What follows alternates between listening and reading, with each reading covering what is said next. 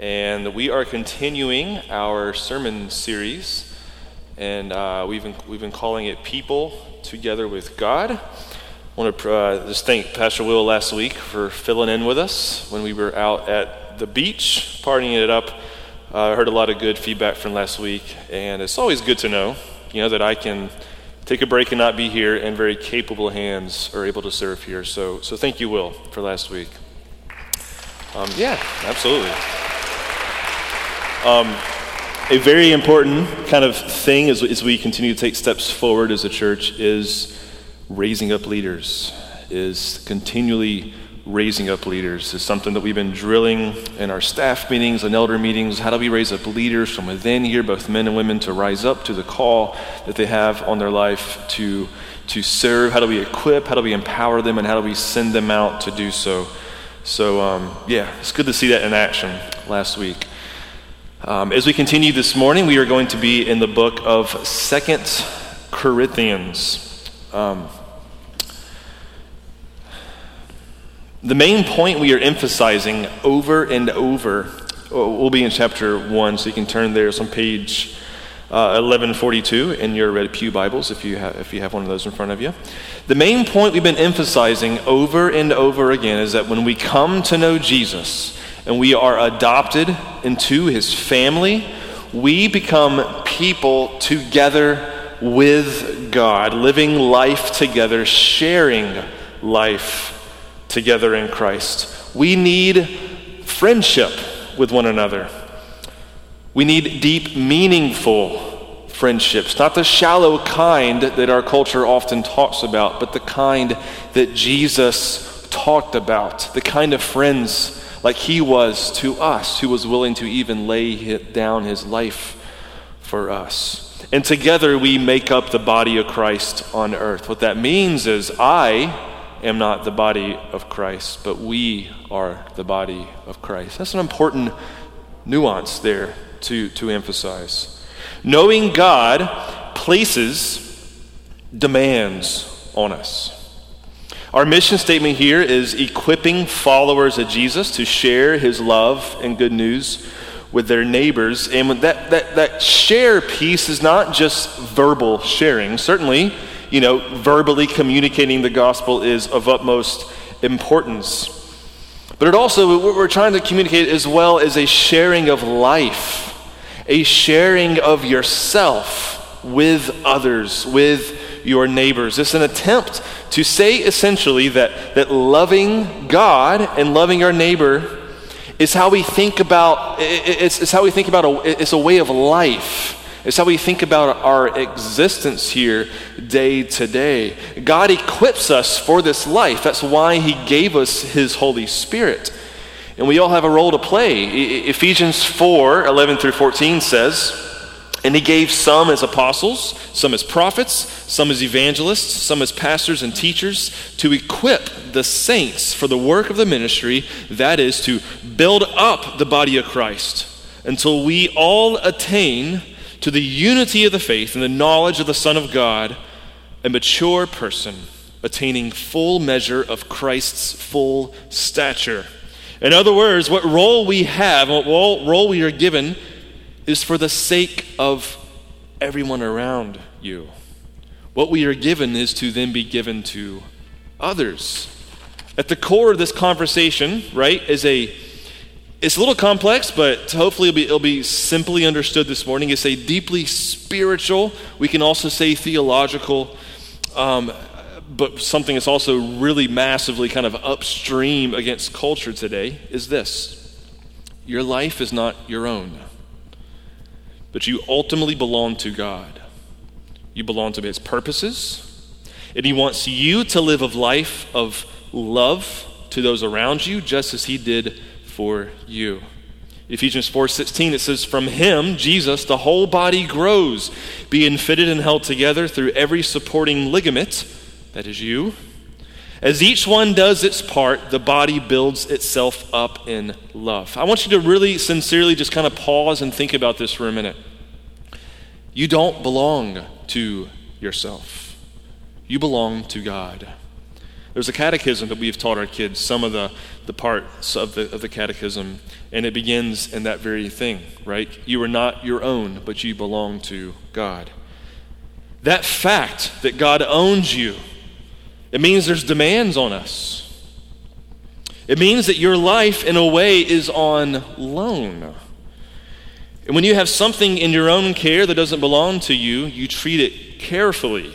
When I was a kid, we had a family that had kids similar to our age, and they were on vacation once, and they said, "Hey, will you wash our gerbils for us?"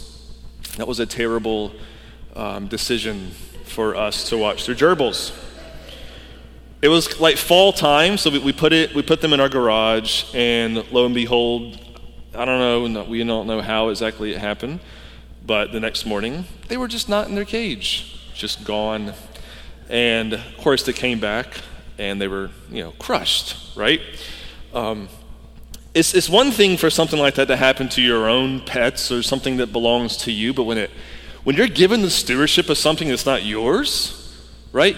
You should, I guess that's the case of what not to do, right? But you should give some careful attention to it, some extra special attention, because you realize this isn't mine, right? If you borrow somebody's car, right, you don't drive it carelessly. This isn't mine. I want to take care of this. This belongs to somebody else. If you house sit, you don't trash that house. You want to take care of that, right? Because it's not yours. You are a steward of something that was given to you. Our lives are essentially on loan from God. And even more so, right, you were actually purchased, redeemed, purchased by the blood of Christ. I'm about to sneeze right now. I never sneeze in the sermon. I really don't want to sneeze. Went away. That would have been weird. Okay, I'm not going to sneeze. You were not your own. You were bought with a price. 1 Corinthians 6:20. You were redeemed by Jesus. You are not your own, but you belong to God. And for those who have been redeemed by Jesus, right, we all now share together in Jesus as a family we all belong to him, and we belong to one another. So I lay all that kind of, groundwork out there that's really going to help us understand the scriptures we look at this morning, right? I want to help kind of define a big piece of this whole Christian life thing, right? Like, how do we do this? Like, how do we live this Christian life?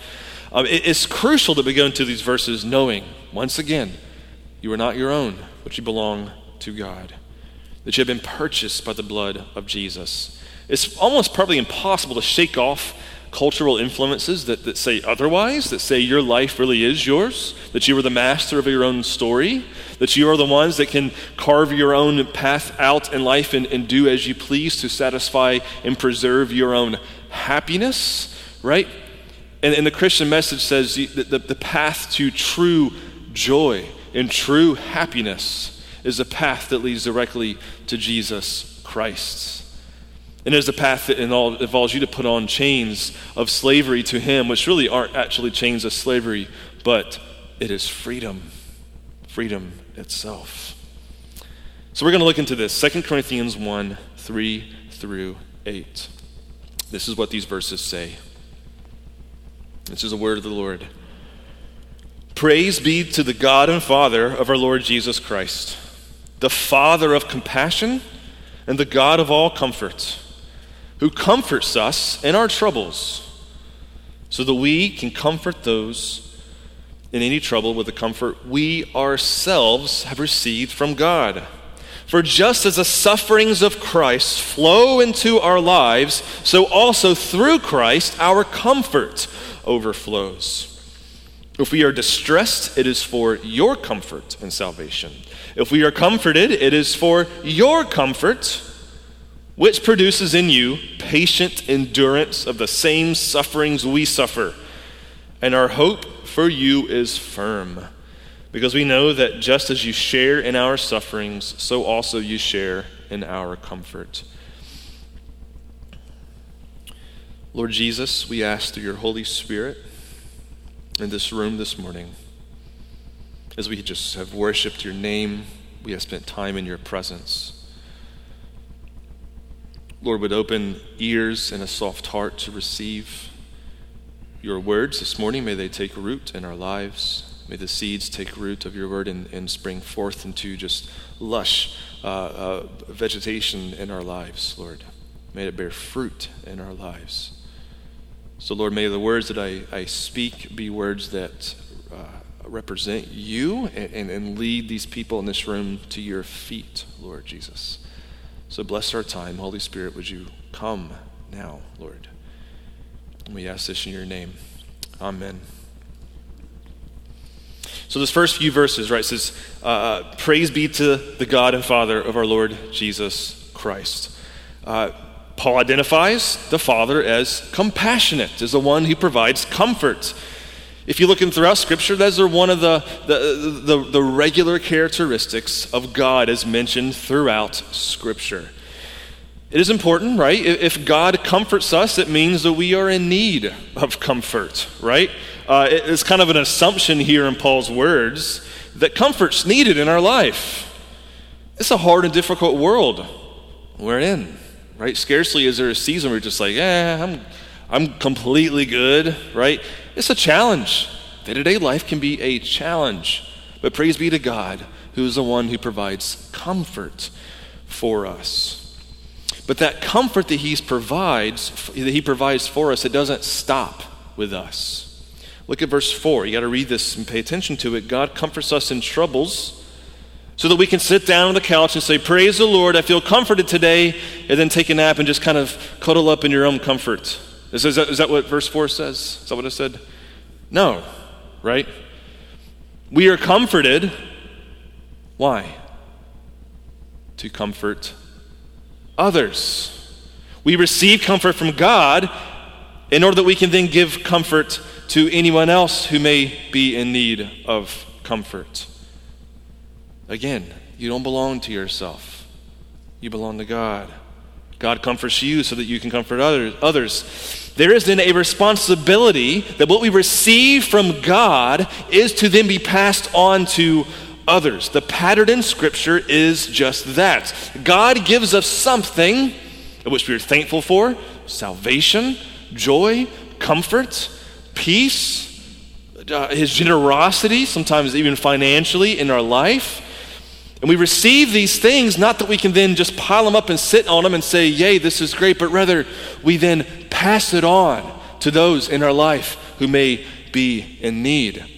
There's a few great stories that kind of just show this. Last summer, right, it was the first summer after the pandemic summer, no, it wasn't. Yeah, it was. And this was in Ohio, okay? Heavenly Pizzeria in Findlay, Ohio. There was a day that they had 220 orders in a single day, yet did not keep a single dime of its sales. The owner, Josh Elkert, in thanks to his employees who throughout the pandemic just really sacrificially gave of themselves to keep that pizzeria open. He was so grateful and so thankful for what he received from his employees that he kind of let it be known throughout the community, every single sale that is received, any kind of profit that's received, is going right into the pockets of my employees for this day.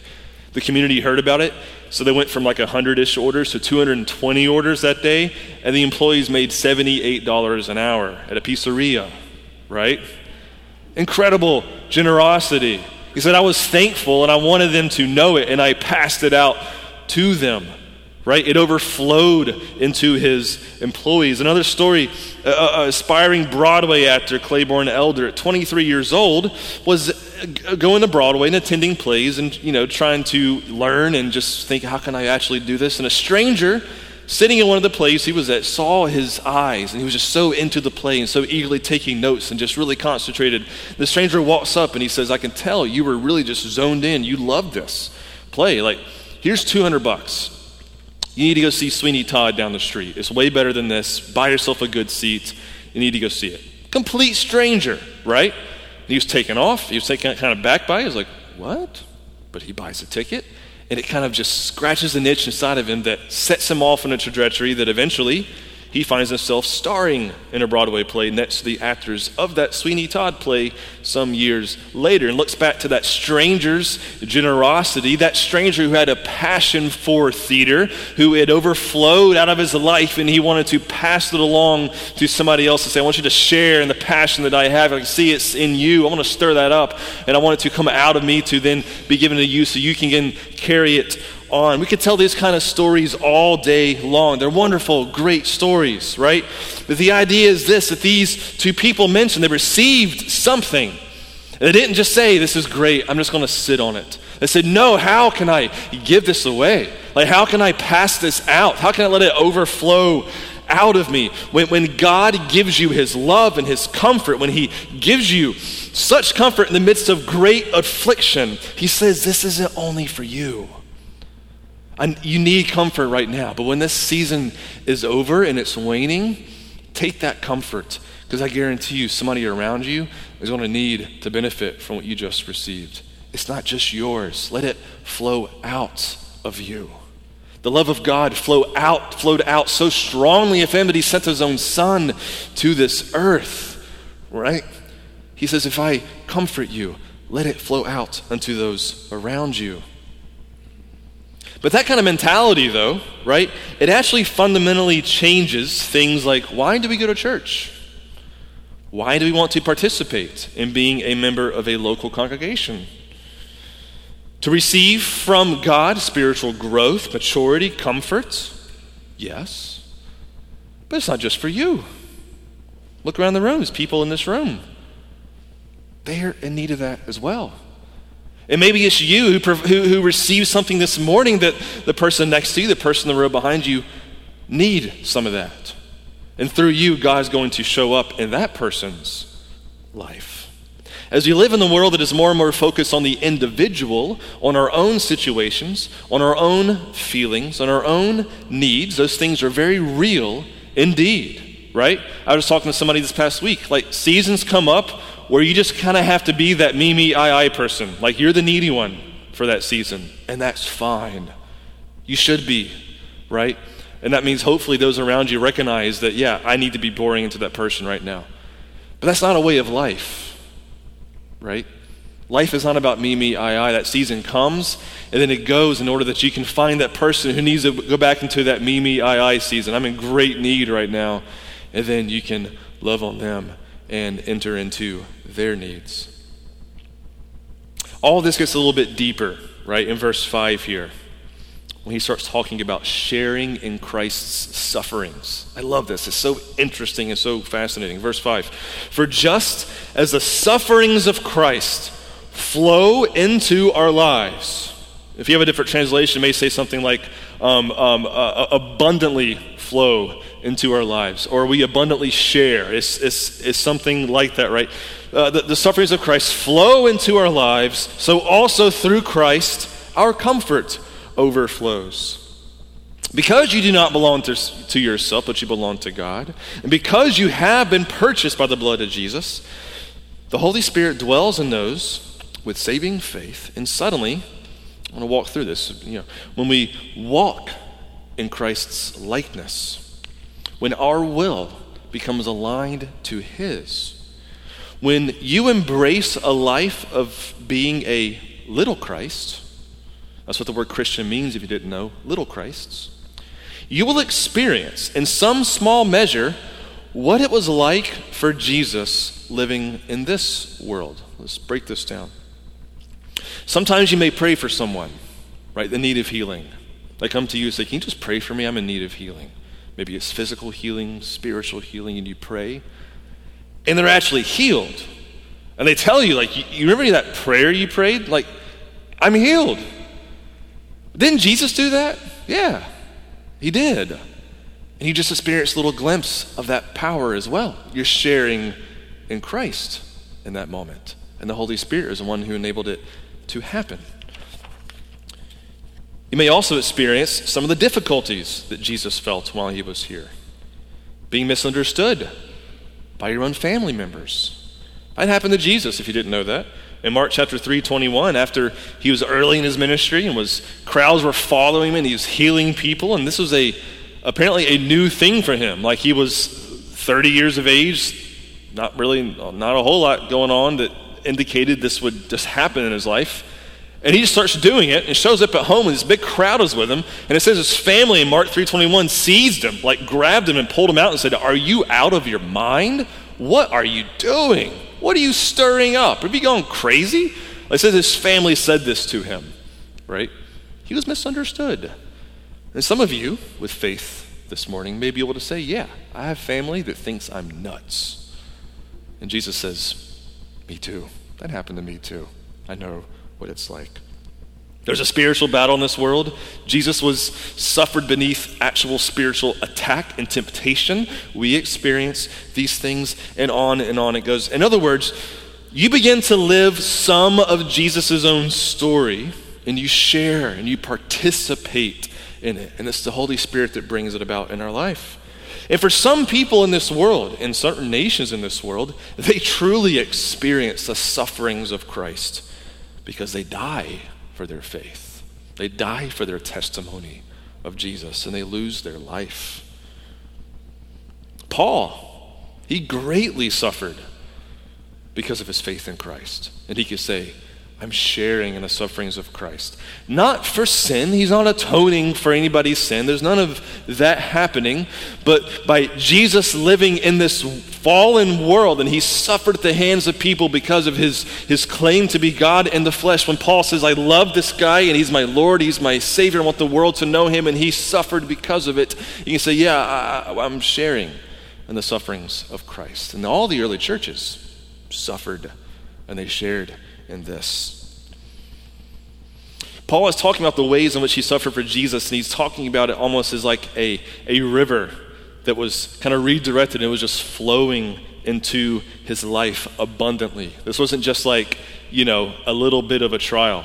I mean, if you read 1 Corinthians or 2 Corinthians 10, you will read a laundry list of insane things that Paul had to go through because of his identity as a Christian, that many in this world today have to experience because of their identity as a Christian. But look at the second half of this verse. It says, sharing in the sufferings of Christ, so also through Christ our comfort overflows. That same river that is flowing into Paul is also flowing in comfort to him through Christ. Suffering and comfort. Interesting kind of two things to put up side by side. Why does Paul pair those things together? Most people much smarter than I agree that Paul had in mind both the cross, suffering, and the resurrection, new life, the comfort that comes out of suffering. And he had in mind that this is just kind of the normative experience of the Christian life. There is great challenge and tremendous difficulty, but there's great comfort and joy. There's this cross of Christ that was a tremendous trial and great suffering for him, but man, there was an empty tomb 3 days later. What joy that death has been defeated. In our life, we share in those two kind of things. We experience both of them. The Holy Spirit is trying to conform us to be like Jesus by experiencing hard and challenging and things that cause suffering in our life, to then experience the river of flowing of comfort, that resurrection life of hope. And it's all sometimes simultaneously back to back happening at the same exact time. That happens. And Paul's addressing that here in this church. To kind of attach imagery to this, I'm going to use an imagery from St. John of the Cross. He was a 16th century Spanish Christian mystic monk who wrote some wild stuff. If you want to read some wild stuff, he's fascinating. I enjoyed reading him. The way he described this conversation, I want you to imagine, okay? I'm elaborating a little bit from his analogy here.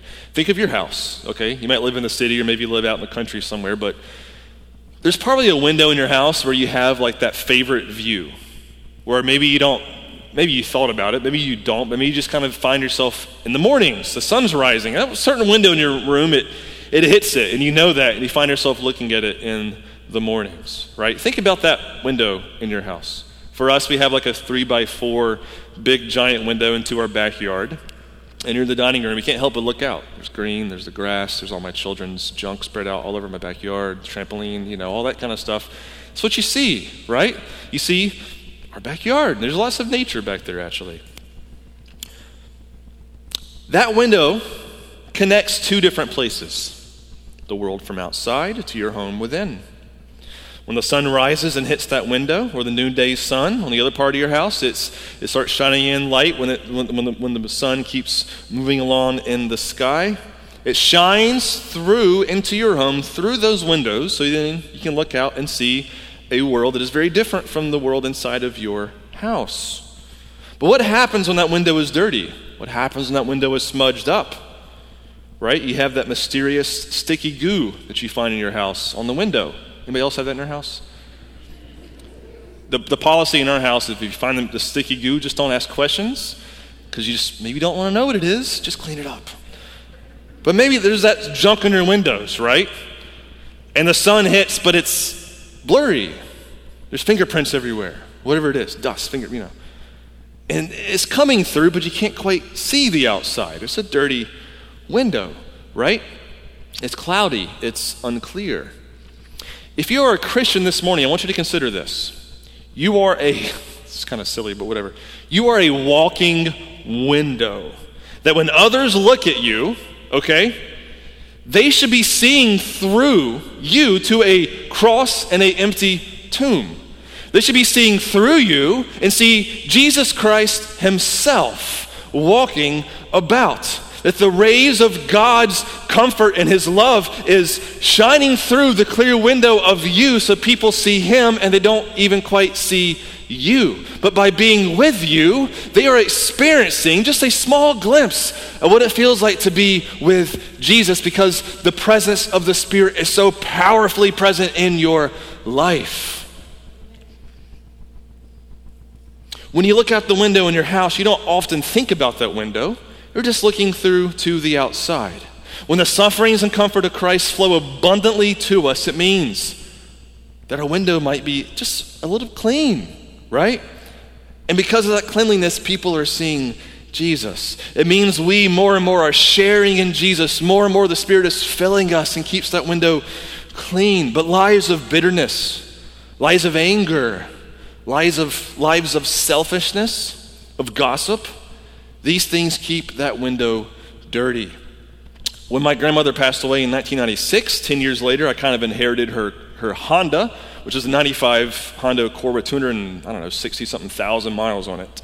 And I drove it for a couple of years. We got married in 2009, and I don't know if Alice is in this room. Yes, she is. She remembers this. We had a problem developed in the car that it leaked like antifreeze. But it was so low, it was like a $1,500 job. And the car wasn't worth anything close to that. But we were in college. We were broke as a joke. We keep driving the car. And I had to get my rag because my windshield would just be green all the time. And we had to drive with the windows down. And you would feel sick. Like you want to vomit sick. So you had to put the windows down. And you had to keep wiping as you drove. It got really bad. At one point, I remember her telling me, can we be done with the car, please? It's like, I think you have a point, right? Like we probably lost 5 years of our life from breathing in all of that junk. But that's the idea, right? Is your window filthy?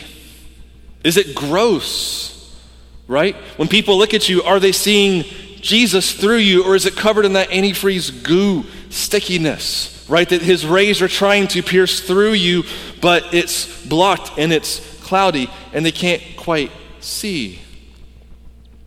The Spirit of God was given to us in order to make us into those walking windows, so that people see us, they see Jesus, and they don't quite see us.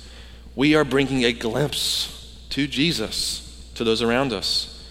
And he's so glorious, he's so big, he is so majestic that one little old window is not near enough to reflect who he is. It would be like trying to capture the whole of the Rocky Mountains in a single little window, right? It takes all of us together, sharing in Christ together as a living, body of Christ here as a church in this community.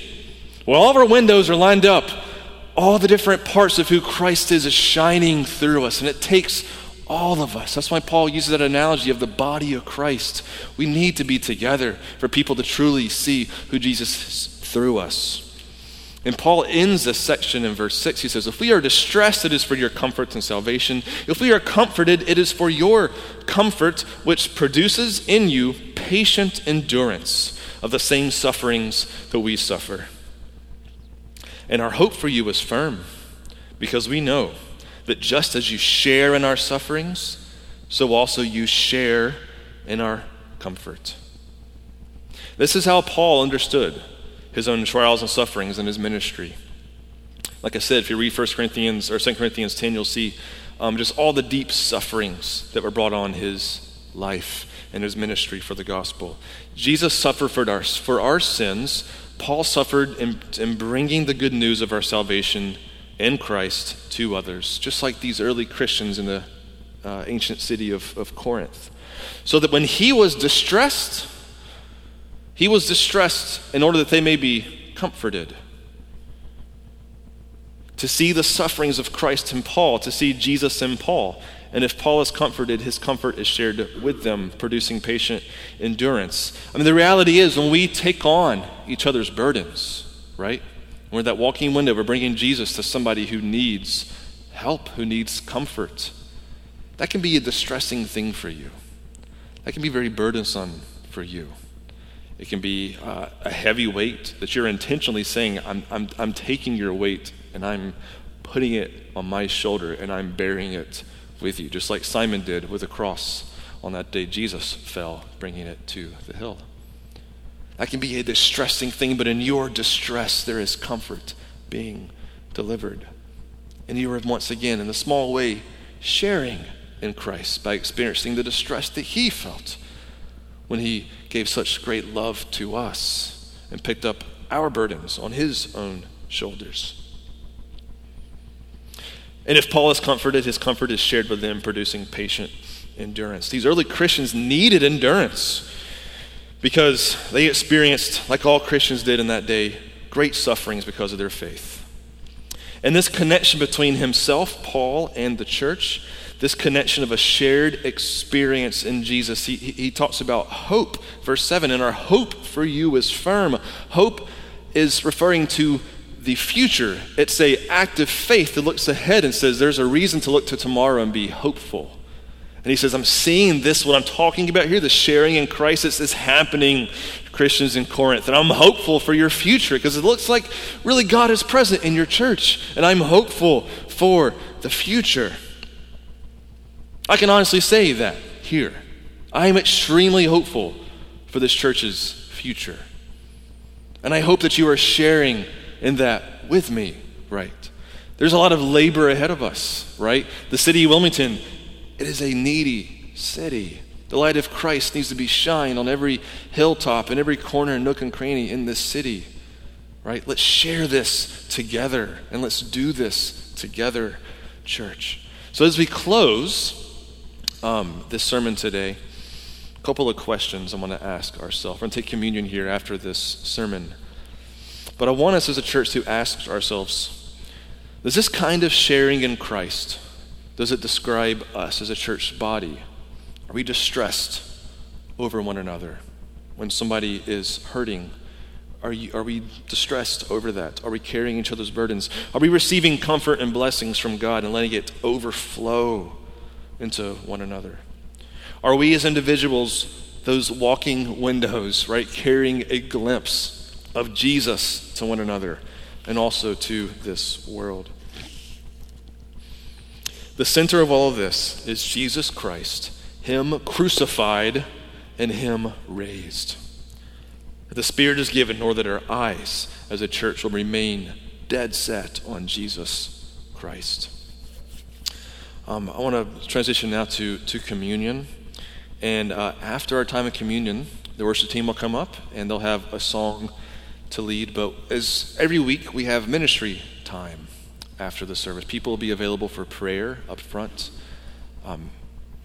If during communion, during the sermon, during the worship, if you feel the Spirit of God just moving in your heart, if he's stirring within you, if he's speaking to you, if you need to repent of sin, if you need to come up and just cry out, I want to know him more, and I just want somebody to just pray a blessing over me that my heart may remain soft. I want to know Jesus. If you need to come up and just intercede for somebody else, whatever it might be, let us minister to you, but more importantly, let God minister to you this morning.